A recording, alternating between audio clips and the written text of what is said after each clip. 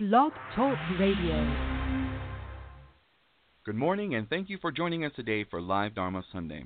Please note that if you have called in to listen to today's broadcast, that all lines have been placed on mute to avoid background interference.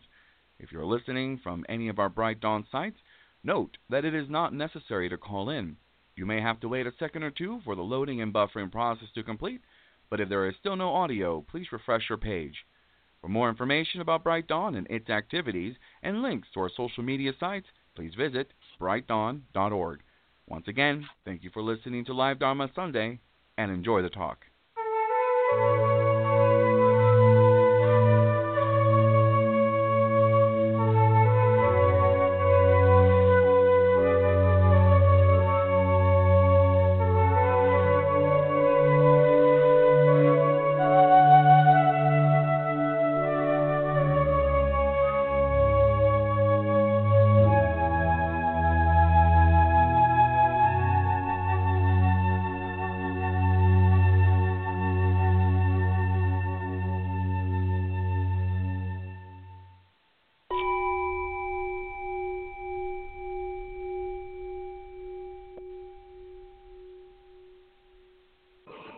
Good morning and welcome everyone to Live Dharma Sunday for January 3rd, 2021. Well, a Happy New Year, everyone. First broadcast of the new year, and I'm sure everybody feels that, goodbye 2020. Oh boy, it's in the rearview mirror, and we're not looking backwards now. And it was indeed quite an eventful year. New Year's time, I was thinking about whether in Japanese culture, New Year is a major holiday, national holiday, and I guess it's pretty much celebrate kind of a winter holiday, across the globe. But I don't know whether there's certain ethnic aspects to it. In Japanese culture, New Year's time, they got certain rituals and stuff, and of course they got certain kinds of food. And although I'm third generation Japanese American, Sansei, food is the last to go, when you talk about ethnic, so New Year's time, we have make sure we have some nice sashimi, some raw fish, or maguro, tuna, and of course we have it other times during the year, special occasions and whatnot, celebration times. But for sure we have it stocked up on it for New Year's time, and you can get some good frozen tuna now. That might sound like something that we would never have done in the past, but in the Fresno area here, there's a nice store, Central Fish it's called, and you can get just in the last few years. I think it's a new product where it's packaged up and it's frozen tuna, and so usually we get that. And I got some natto. I don't know if that's a pretty specialty item. It's kind of fermented soybean. A lot of people don't like that strong flavor, but I like natto and sake, of course, and mochi. Mochi is I always laugh when I say mochi, rice cake. My mom, she was a Chanoyu or Way of Tea teacher in Chicago, and she always told this story about they hosted a New Year's Day and a lot of special food, and so one of her Caucasian tea students, new student, came for the first time for the New Year's to visit the home and have some traditional Japanese food, and they were talking about mochi, and and this person said, "Oh yeah, I know what that is. That's that white stuff that you chew and nothing happens." And so my mom always tells that story. She thought that was so funny.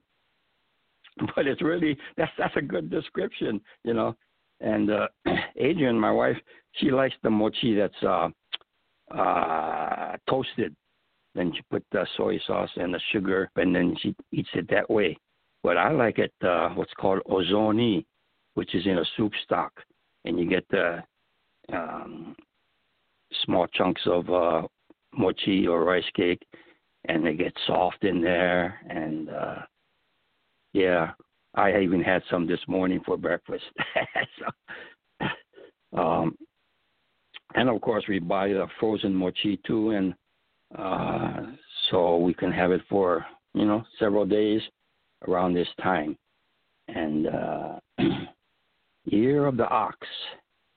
I think it's kind of a fun thing where Chinese animal zodiac calendar and all the animal years. Okay, last year was Year of the Rat, and this year is Year of the Ox. And the 12 animals of that zodiac, Chinese animal zodiac calendar, they come in a certain order, okay? And actually, when the cycle is over of the 12 animals, and then it starts again with the rat and then the ox. So the rat was the first year in this 12-year cycle. And as the myth goes or the story goes, these animals were going to see the Buddha, pay a visit, and the rat was on top of the ox's head. And so when they got close to approaching the Buddha, the rat jumped off. That's how the rat got first, okay? And then the ox was second, and so forth. So kind of interesting cultural stories there.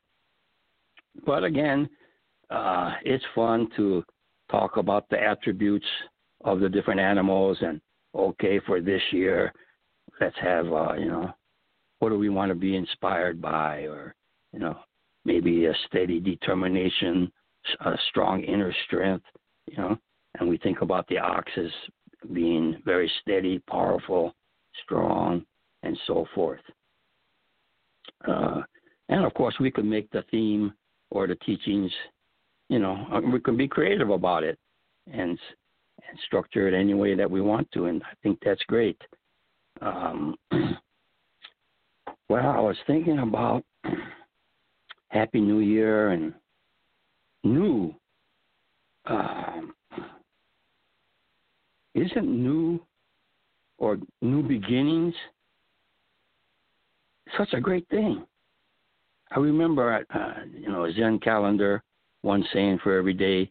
I remember one of them was, to begin is the only true joy in life. Yeah, that's kind of a strong statement, but there's the grain of truth in that. When you begin something, okay, a new season, constant changes, and we appreciate. It's a unique time of the year where the old year ends, the new year starts. Boom, right there. And we can reflect on the past, things we've learned and things we appreciate. And of course, we're thinking about the future. Okay? So right there. And when I was thinking, I was at a conference once, sort of a seminar and question and answer period. And one person asked the question, said, for Buddhists, what is the Buddhist anchor? And I had never heard the question asked that way. And what is the Buddhist anchor? And I had to say something. So I just said, present moment.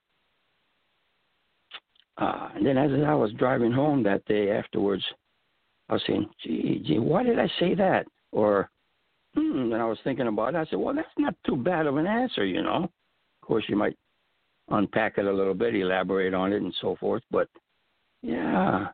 And what is for a Buddhist, what is the Buddhist anchor? I had never heard the question put that way, and so it seemed kind of like a new question. It caught me by surprise, and I was surprised by, my answer too, because I didn't know what to say. If someone says something like, well, what is the main Buddhist teaching, or what do Buddhists believe in, or something like that, you give an answer that the question sort of points you in a certain way. But I had never put it like, well, what is the Buddhist anchor? So present moment. And that the questioner nodded her head after that answer. And I was kind of surprised at that answer. But, yeah, the present moment, the eternal now, okay, is now. Oh, and now that old now is gone. Here's a new now. Okay? Eternal nows. And these constant changes. And, of course, the word constant changes or doctrine of impermanence or, one of the core Buddhist teachings on truth of reality and so forth. And New Year, really strong in terms of that theme. And as I came in this morning into the office, and I knew, our show starts at 8 o'clock Pacific time, and so it was about 7. So I knew I had a lot of time, and I came into the office, and then I looked at a little bit later, I looked at the clock on the wall, and it said 10:30. And all of a sudden, I was thrown for a loop. I said, what? And then I realized that the clock had stopped. So this morning, I changed the battery and everything, but that made me think about time. I said, and, time is a big topic. Huh? And I was thinking about clocks. That's a fascinating topic, too. The types and role of the physical clocks in human history and so forth, different cultures. And as I changed the battery, I was thinking, gee, how convenient, we just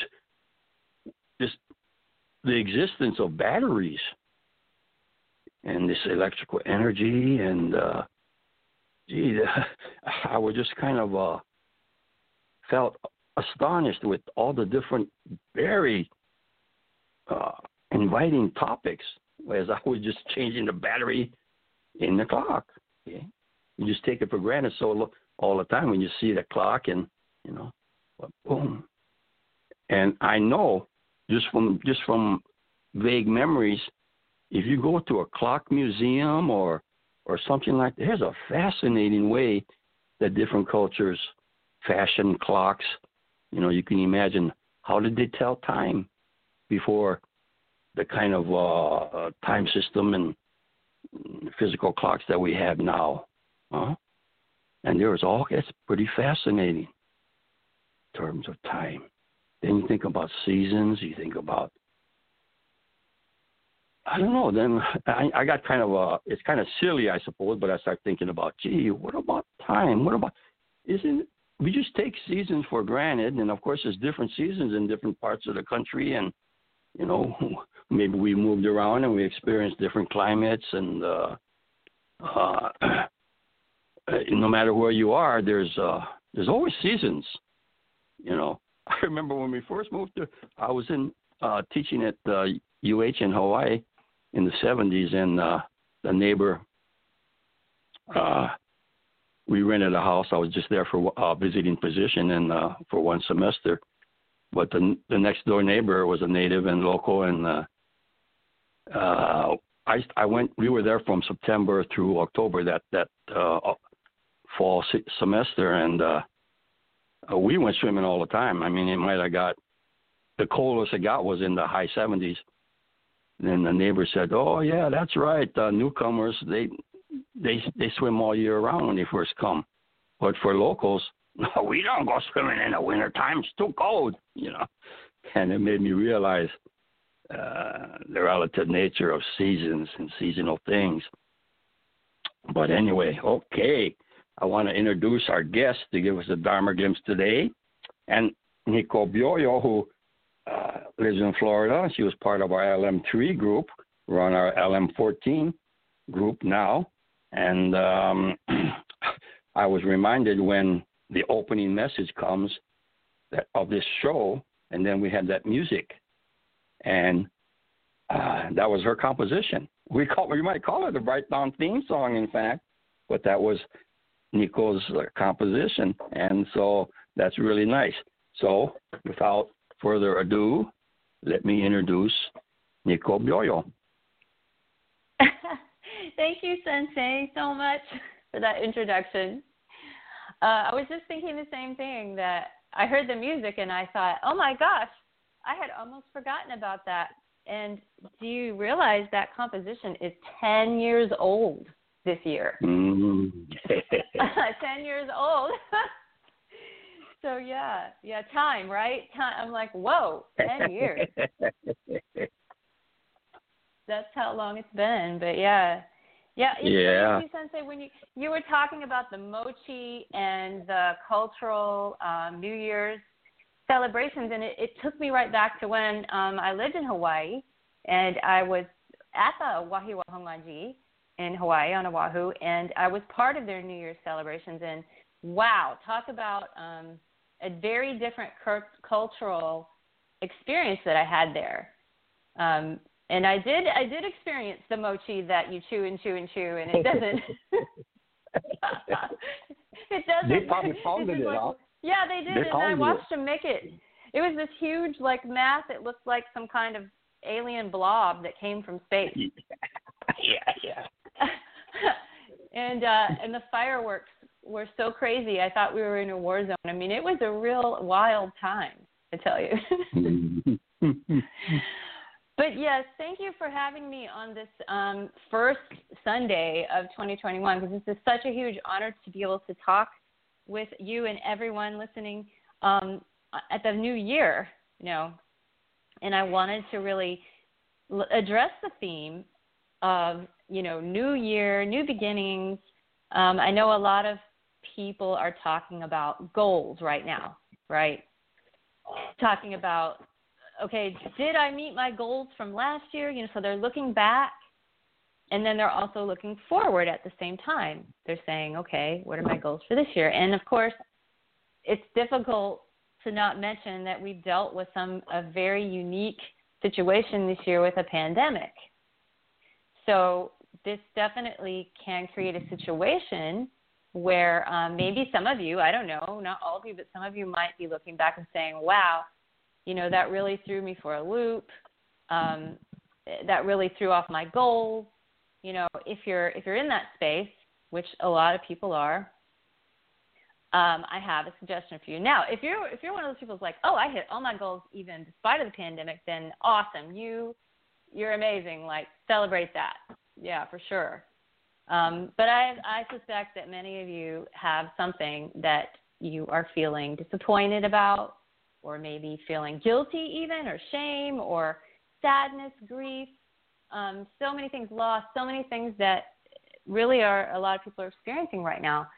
So what I've learned over the past, I don't know how many years, 20 years maybe, of being in a Buddhist practice and being involved in Buddhism as an organization, and also just as a personal spiritual development path, I have learned that it's not enough to intellectually understand Buddhist concepts, although they're very, very wonderful in themselves. You can read sutras, and you can chant, and you can talk about it. You can have intellectual discussions, and these are wonderful things. But the truth is that if you don't have a practice in place that is based in an experiential practice that bypasses the mind, okay, the intellect, the mind. If you don't have that in place on a regular basis, it can be very difficult to maintain the states that we all as Buddhists, I'm assuming, want to be in the present moment. Sensei, you mentioned the present moment. What's the thing that takes us out of the present moment? It's the mind, right? So the way that we can bypass the mind, there's many ways, like meditation, chanting. I use a varied toolbox of ways to access my physiology and hack my mind and get past my mind. So I'm going to give you guys a really cool hack, okay? Here is a really cool hack. So if you're feeling these feelings right now of, my goals, bad things happened, I'm unsure of the future. I don't know if I should even set any goals for 2021 because who knows what's going to happen, all these things that are coming up for people. I'm going to suggest that you do something called growing your positivity bias, okay? Now, many of you may have heard the term negativity bias. And just real quick, I'm going to explain that negativity bias is simply the function that our primal brain, our amygdala, has to keep us alive. Literally, that's all it is. That's its only function, is to keep us physically alive. So this is the flight or fight response that you have to actual danger. Unfortunately, human beings have the capacity, fortunately and unfortunately, they have the capacity to actually imagine danger and to perceive danger, which causes the same physiological response, and the body is actually facing it. So this is like the place we are now in our consciousness, the evolution of human consciousness, is that we are trying to overcome. This is what I think enlightenment really is. We're trying to overcome the primal brain, right? We live in this world where we want to be in the states of enlightenment, joy, bliss, compassion, empathy, cooperation, connection, creativity, peace. We want to be peace. All those things, but the primal brain is still functioning in us. The amygdala is still there, and it's still looking for danger all the time. It's scanning everything. It's scanning your environment. It's scanning your mind. It's scanning the past and the future all the time for dangers. And this is where we get stuck. Okay, so right now, if you're in this position, your mind is scanning the past. It's saying, oh, these terrible things happened, and we've got to make a plan to do something about it, or we've got to protect ourselves from this. And it's scanning the future. And it's saying, oh, we've got to predict future dangers now. And, and it puts you in a state of stress. You, us, all of us, human beings, takes you out of the present moment. So the way that we hack the negativity bias, which is always going to be there as long as you're in a human body, okay? I'm not going to lie to you. You're going to have it. But we can change our brains. So what we want to do is we want to think back and purposely, with your intention, look at all the things that you can appreciate. Okay, I'm not going to use the word gratitude, and that's intentional. Appreciation is a word that has a slightly different energy to it than gratitude. And I'm just going to let you think about that because that's just my perception. But I feel like appreciation is a lot more, I want to say spacious. So just simple. It's simple, it's practical, it's spacious. Appreciation. So looking at what you can appreciate about the past year. And I'm going to give you some examples. Like if there was a moment where maybe you were really appreciative of something that you had or someone in your life that maybe before you weren't aware of it because of the circumstances, then what you can do is you can use that. You can use that because that feeling you have in that moment where you're really appreciative of something in your life, you are present. You're completely present when you're there. Think of the big things that happen in life, like the birth of a child or a graduation or a marriage, some big moment where you're overcome with joy and you can literally remember it. And in your mind, you can actually go there and you can feel the feelings of it again if you actually go there in your mind and you stay in the feeling. And so science shows that when you do this, you're actually firing the neurons that are associated with that memory are firing and wiring and getting stronger. So if you think of this as a practice, you are literally changing your brain. So when you go back in the past in your mind, you think of something you're really appreciative of, and you let yourself, not just, fleeting, like, oh, yeah, there was that. Okay, move on. But really focusing on it like a meditation.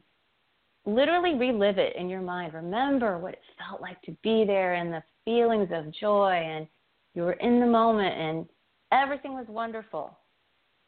And the key is to go into the feeling, and then what you're doing is you are strengthening those neural bundles in your brain, the positive memories. You're strengthening them.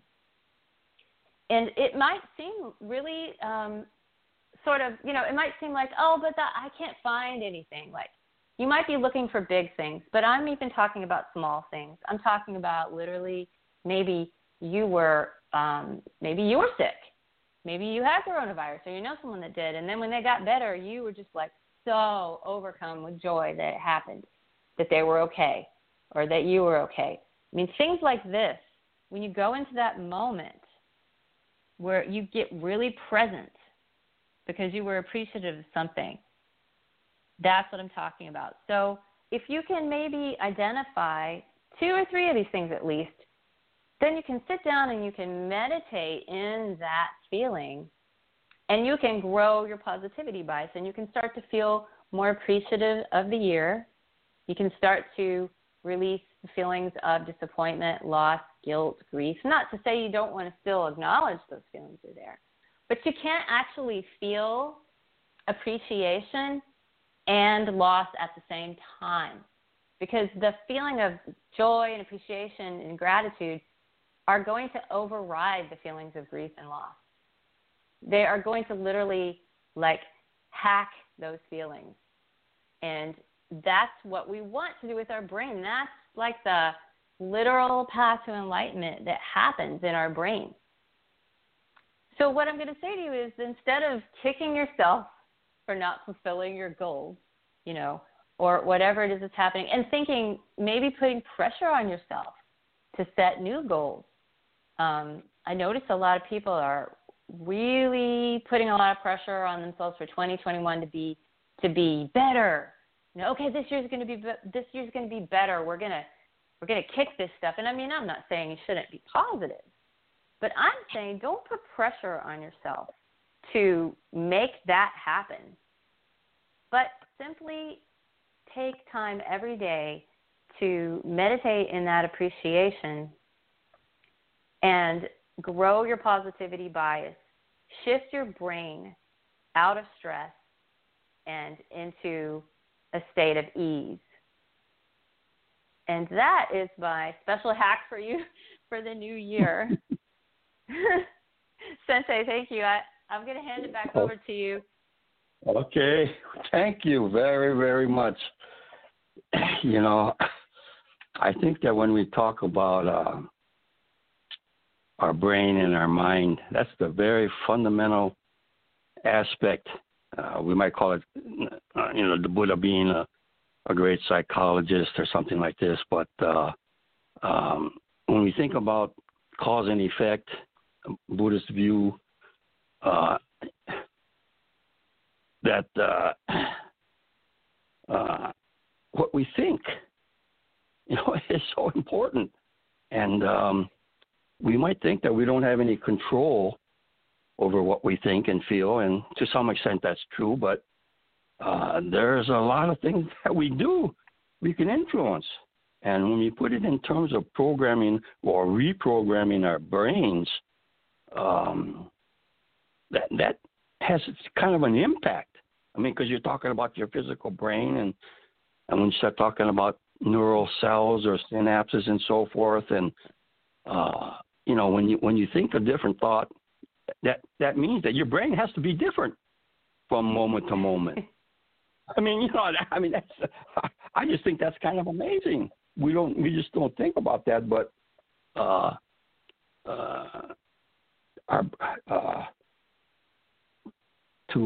it's so fundamental, I guess. And I was thinking about when we think about, I don't want to use the word paradigm, but an attitude, and to always examine what kind of a mental bias we're in our own life.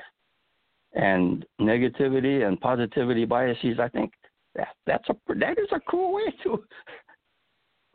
to express it. And especially when we think about goals and and especially since New Year time, and you think about resolutions, you think, and so forth. But how the way that we assume things or expectations can be a tremendous positive and negative influence, depending upon how we use expectations. And we might think, I expected that I would have these changes done. I messed up. I failed. I fell short. Or I should have did this or that. Or maybe I should do this. Okay. Or some people, maybe they have unrealistic goals and so forth. And then there's some things in terms of the social way you want to present yourself versus your private evaluations of your own self-concept and all these things. And so when we think about goals, one word that comes to my mind is the shoulds. I should have done this, or I should do this. And I always remember my father, one of his sayings was, hey, there's no shoulds in Buddhism. And that's kind of a strong statement, but something that kind of neat to think about, okay? And it's true that I think when we think about human beings or as organisms, that biological organisms and natural tendency of how we live, as animals, and I say animals. A lot of times we say, humans, and then other animals, but we're animals too. But the way that our brain has developed, and I think we can imagine positive, negative bias. That's pretty basic, and I think a case could be made for the dominance of the danger aspect. You got to protect yourself. I mean, that's primal. It's more important than safety, because if you safety cannot compete with danger very easily in a natural way of things. Okay, to protect oneself is really strong. Okay. It's a plus if you can move over to the positivity aspect. And so sometimes it's so strong and so, constant, some people will never get out of it, never shift, never move in any direction. Okay. It doesn't mean that we have to be positive all the time or, and all that kind of stuff, but how to manage the negativity bias, how to encourage, allow positivity bias, or it's not a matter of having it or not, but I would say facing in the direction of. Okay, I like it because my name Koyo, call me, Yo is the sun, S-U-N, and Ko is to face, toward, and so being a PK, preacher's kid. Most people have a middle name that their parents gave them, and my middle name was my Dharma name, Koyo, and I never used it growing up. My English name was, well, I don't want to get into this too much. My parents, they named it's not an English name. It's a unique word, Sanan, which is my given name. They kind of made it up. They took the root word, medieval root word for the sun, sana, and they put an N on the end of it, sanan, and that's how I grew up. If someone calls me Sanan, I know that they're, from Chicago and part of when I was growing up. Okay, but my father, Reverend Gyome was his Dharma name given to him by his teacher, and he took right away. He took that name when it was given to him, but I didn't use Koyo for a long time, and then I, even after I became a minister, and then finally I was thinking, gee, my dad used his Dharma name as his regular name all the time, Reverend Gyome Kubose, Gyome M. Kubose. His given name was Masao, okay, common Japanese male name. So I said, yeah, maybe I should start using my Dharma name all the time. So I'm known as Koyo Kubose for most of the people that I've met or interacted with for the last several decades. But if someone says Sanan, I know that's from my childhood days. But the name is sort of like the positivity and the negativity bias in terms of the importance of what kind of attitude, okay, or perspective that we have about things, and the importance of that. Sometimes it's so the direction we face in, because I may never achieve or reach Dharma goals, but the least I could do is face in the direction of. Okay, so I like that aspect of my name, and I use that as my own kind of a teaching. And if you have a Dharma name, every once in a while you should think about your Dharma name in terms of how it can renew your practice, what kind of new teachings. You never know. It might get its own legs and reveal a lot of insights for you. So, hey, that's all for today's broadcast. Till next time, keep going, and you have a beautiful day. Thank you.